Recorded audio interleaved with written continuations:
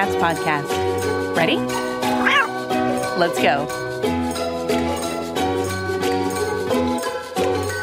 Welcome to the Community Cats podcast. I am your host, Stacy LeBaron. I've been involved helping homeless cats for over 20 years with the Merrimack River Feline Rescue Society. The goal of this podcast is to expose you to amazing people who are improving the lives of cats. I hope these interviews will help you learn how you can turn your passion for cats into action. Today, we're speaking with Erin Robinson. Erin's first experience with community cats not only involved teaching herself about TNR and finding a local vet who would work with a community cat, but also teaching herself how to successfully relocate a cat and then doing so. 2 years later, she began working with Operation Catnip in Gainesville, Florida, and since then, she's never left animal welfare. Erin's time at Alley Cat Allies led her to her current work managing Humane Rescue Alliance's Community Cat Program in Washington, D.C. Advocating for community cats is truly Erin's lifelong passion. She currently lives in D.C. with her husband and their 11-year-old pit bull and 2 former community cats, Shelly and Desi. Erin, I'd like to welcome you to the show. Thank you. I'm really excited to talk to you today. So, Erin, before we dive in deep in the programs that you're currently working on in DC, I thought you might want to share with the folks, how did you get started in animal welfare? You know, my very first experience was in college. I was in a co-ed service fraternity, and the whole point of it was to do a certain number of volunteer hours every semester. And the bulk of the hours that I did were with our county's Humane Society, which happened to also be an open intake shelter in Forsyth County, North Carolina. It seemed like the best of all the options, and it truly was once I got there. I worked with cats, dogs, all kinds of different people, and then started fostering, working with rescues at their adoption events. And then it just really kind of continued to snowball until I started working very directly with community cats, which was accidental also, and I haven't stopped. That's great. And what were your leading forces? You somehow found Operation Catnip? Yeah, so again, completely accidental. When I graduated from college, I initially did some work with my degree in anthropology, but then moved and couldn't really find a job in that field. So pulling from my volunteer experience from college, applied to work with No More Homeless Pets in Gainesville, which is a high volume spay-neuter clinic. That job came with lots of shared responsibilities with Operation Catnip in Gainesville. And that was really my first major introduction to TNR, because they have huge monthly clinics, which I think you and the listeners all know. And that was really it. And it's a big deep dive into what are community cats, what is trap, neuter, return, how do you run a clinic?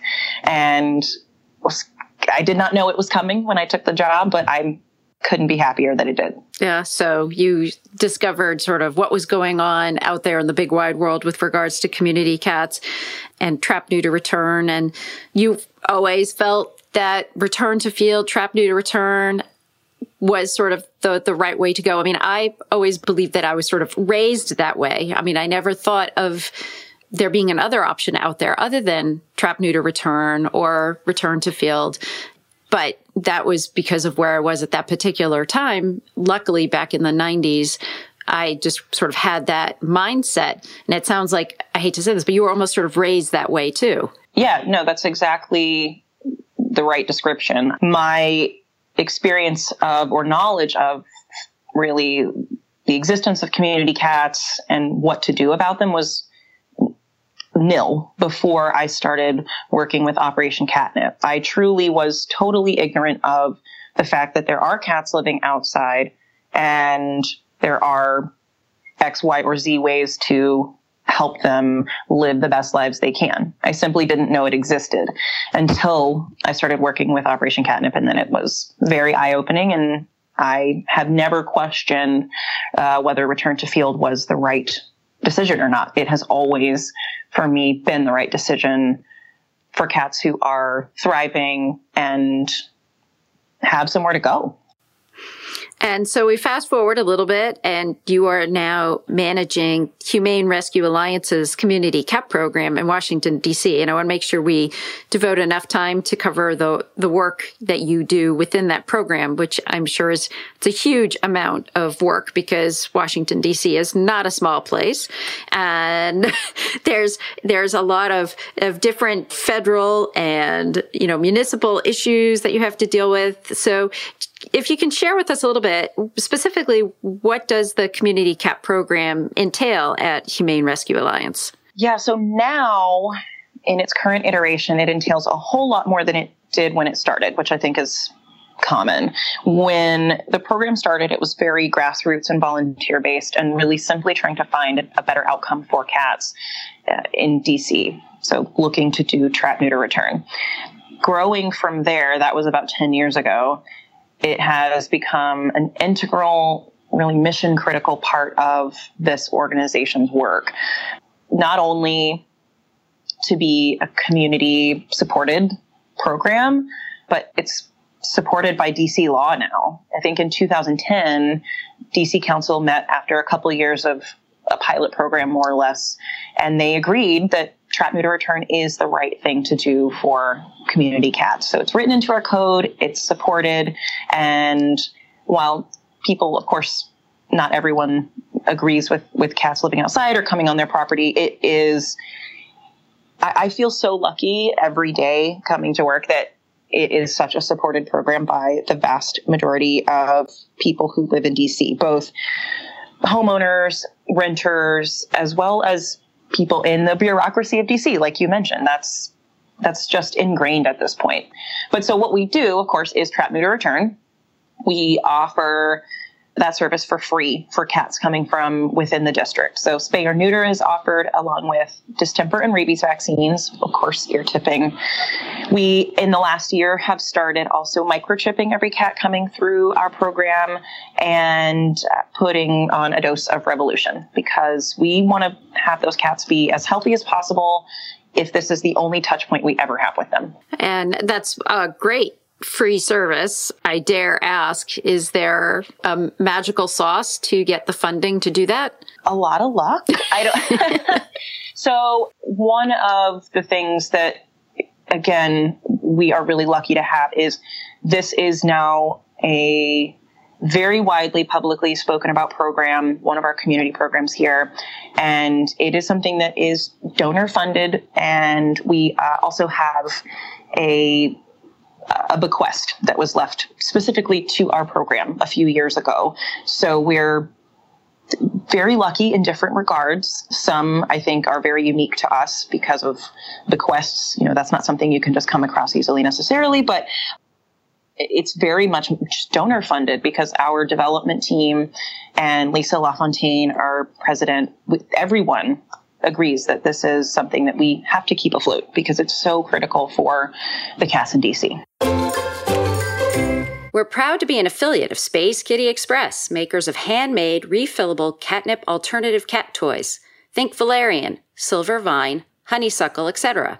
for the discerning cat who wants to try something new or doesn't respond to catnip. You can even get 10% off your purchase at Space Kitty Express by using the code CommunityCats at checkout. Help your kitty blast off today with some new toys from www.spacekittyexpress.com. Did you miss the 2018 online cat conference that we held in January? Or would you like to share some of the conference webinars with friends? You can now purchase the presentations and share them with colleagues and friends. Just visit our recordings page, which is under the Resources tab, to access webinars from some of the leading personalities in feline welfare today. They're sure to give you and your cat-loving friends great ideas on ways to help even more cats. Check it out at www.communitycatspodcast.com. And it looks like you have added a interesting new program, relatively new. I believe it started in February of 2017.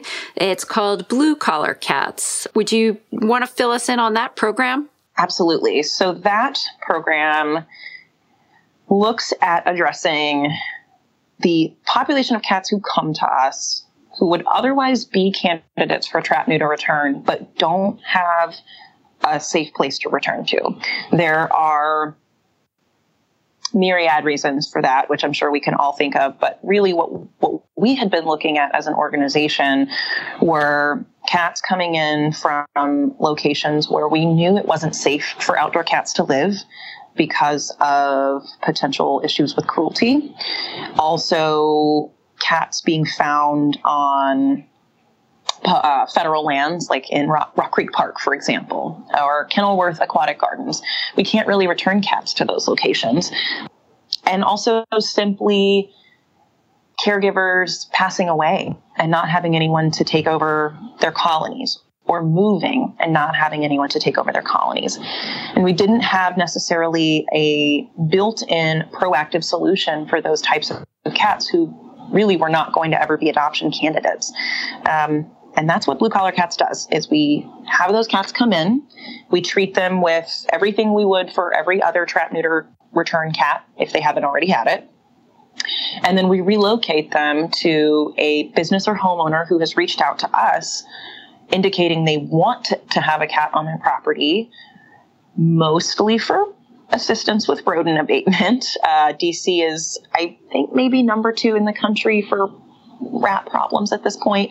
So we have a lot of interest in having cats to help with that. Our main goal with that is not, hey, these are cats that are definitely going to be good hunters, but hey, can you help us provide a good outcome for this cat who we may not have another avenue for? And it's been hugely successful and widely supported. So my understanding is you've relocated quite a few cats. Do you have any numbers on how many cats have gone through this program? And do you track retention? Yes and yes. So we have relocated 117 cats through the program, and I am tracking retention. You know, I think we went into this knowing there would be some number or percentage of cats who simply didn't stay.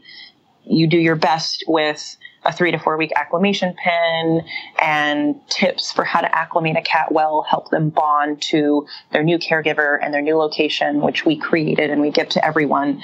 Sometimes cats just simply don't want to stay where you take them. You know, they're cats and they have very strong opinions, but large majority of the cats we placed have stayed. I think they really know that they've got a good thing there. They've got somebody taking really good care of them because that person actively wanted them. You know, they didn't kind of organically fall into, oh, I moved into this house and there's cats, I guess I'll feed them. But rather they emailed us or called us and had a long conversation with us about what it means to have a cat like this, went through this acclimation period and want nothing more than for that cat to be happy, safe, and healthy, and hopefully, you know, help it be a mutual benefit for them as well. Yeah. And so you said you had do you have like a relocation tip sheet or a protocol? Is that something that would be available to folks in any way, shape, or form? It is. It's on our website, actually. Once we finalized that, we did put it up on our website under our resources so that anybody can look at that at any point and utilize that. That's great. And with the addition of the microchipping too, I would get the sense that over time you might find, even if a cat has strayed away from its location, if the cat gets brought into you, you know, you'll be able to understand the history of that cat at least. Absolutely. And that's happened quite a number of times since we implemented microchipping for both traditional TNR cats who are going right back to where they came from, as well as blue collar cats. We have a couple of well-known blue collar cats who tend to stray and are semi-social, so people really think they are rescuing a cat who needs to be rescued. And we have a couple who've come back to us, I think 3 or 4 times, then gone back to where they actually live. But it's that microchip that helps us do that. Yep. Oh, that's great. Are there a couple of examples, like more specific examples, where you have relocated cats to? Or any stories that really stand out to you? Yeah. So the majority of placements we've done have been with homeowners. And I think we didn't know going into this whether it would be homeowners or business owners. So if you read our website, which I think is wonderful. We had an ad agency do some great work with us on that. They're very clever people. It seems pretty geared towards businesses and business owners, but homeowners are really the majority of people who have reached out. But in terms of non-homeowners, I guess I'll say, we've placed cats with churches. We've placed some with hardware stores, bars and restaurants, though those are very much outside only cats because of Department of Health regulations. And we've also had a cat placed in 2 large apartment buildings. They mostly prowl their whole basement, which is like a quarter of a city block, as well as a brewery. And we've placed 2 cats with the prison that we have a relationship with, because we also have a prison dog program through our organization. So the inmates there work with our dogs for behavior issues, and they gain skills. And that prison reached out to us to get some cats. Great. One of the big questions that has been, I think, going around nationwide is the question of, how many community cats do we really have? And, when do we know that we've really gotten as far as we can get? Obviously, that's not a question for all parts of the country, because some parts are still dealing with really intense needs for aggressive overpopulation, spaying and neutering, really intense programs, and they can't even imagine, getting to the there yet. But there are other parts of the country where there's really a feeling that we've gotten to almost a maintenance stage. Do you have any thoughts on sort of metrics or the importance of having metrics, or do we just sort of keep on going as long as there's somebody at the door needing to be tipped and spayed and neutered? I think both. I would love to work myself out of a job and not have any more community cats and be able to do something else in animal welfare. That would be my dream, is to not be able to do this, because I simply can't. However, I think that there will probably always be cats who need people who need help taking care of the cats. So we should always exist to provide that service for those people who show up.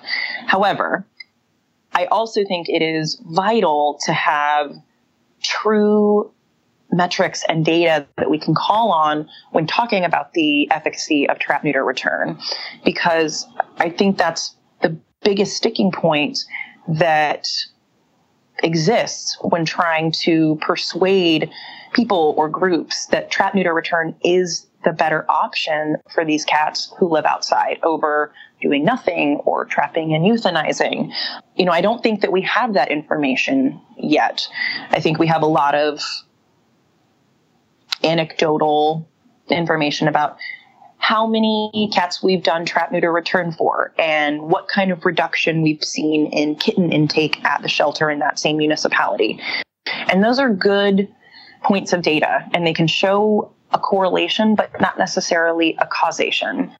And that data is what we here actually at HRA are hoping to have. We are very, very soon going to be launching a 3-year-long DC cat count project. We're partnering with HSUS, PetSmart Charities, and the Smithsonian Conservation Biology Institute to use tried and true conservation biology methods of monitoring and estimating population. So we can really look at how many cats are here in DC, and then taking that data and making it applicable to anyone who wants to use that model, so we can really talk about trap, neuter, return and community cats in an effective, data-driven manner. That sounds very exciting. Sounds kind of scary, but it sounds exciting. It's both, for sure. I think I am very data-driven in a lot of what I do, though I can't pretend to understand statistics. So thankfully, we have some wonderful researchers who are helping us in that regard.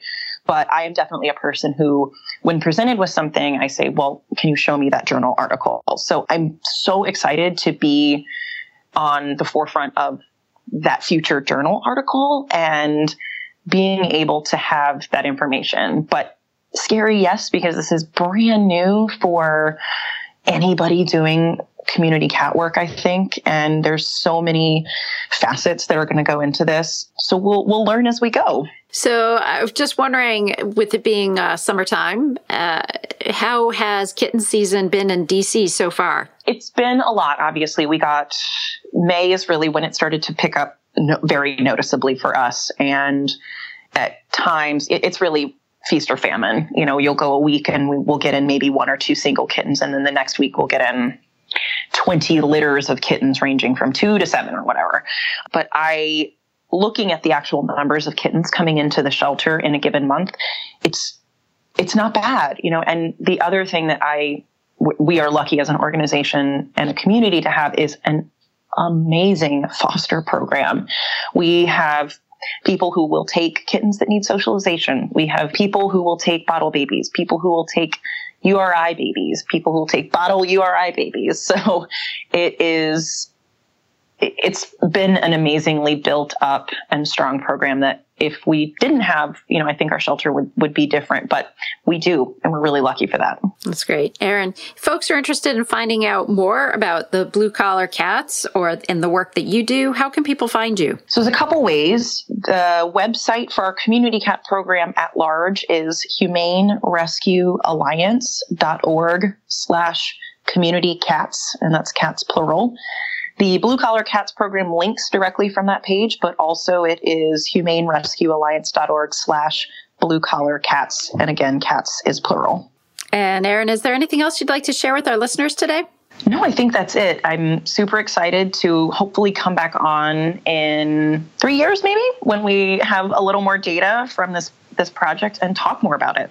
Yeah, I think that's going to be very exciting. And I also am really interested to see how the Blue Collar Cat program continues and how you find that working for everybody in the city. I think that's going to also be a really nice case study. Yeah. I think, keep collecting your data and keep collecting those stories, because nothing beats a testimonial about a successful relocation and, the help that these cats can provide in a community.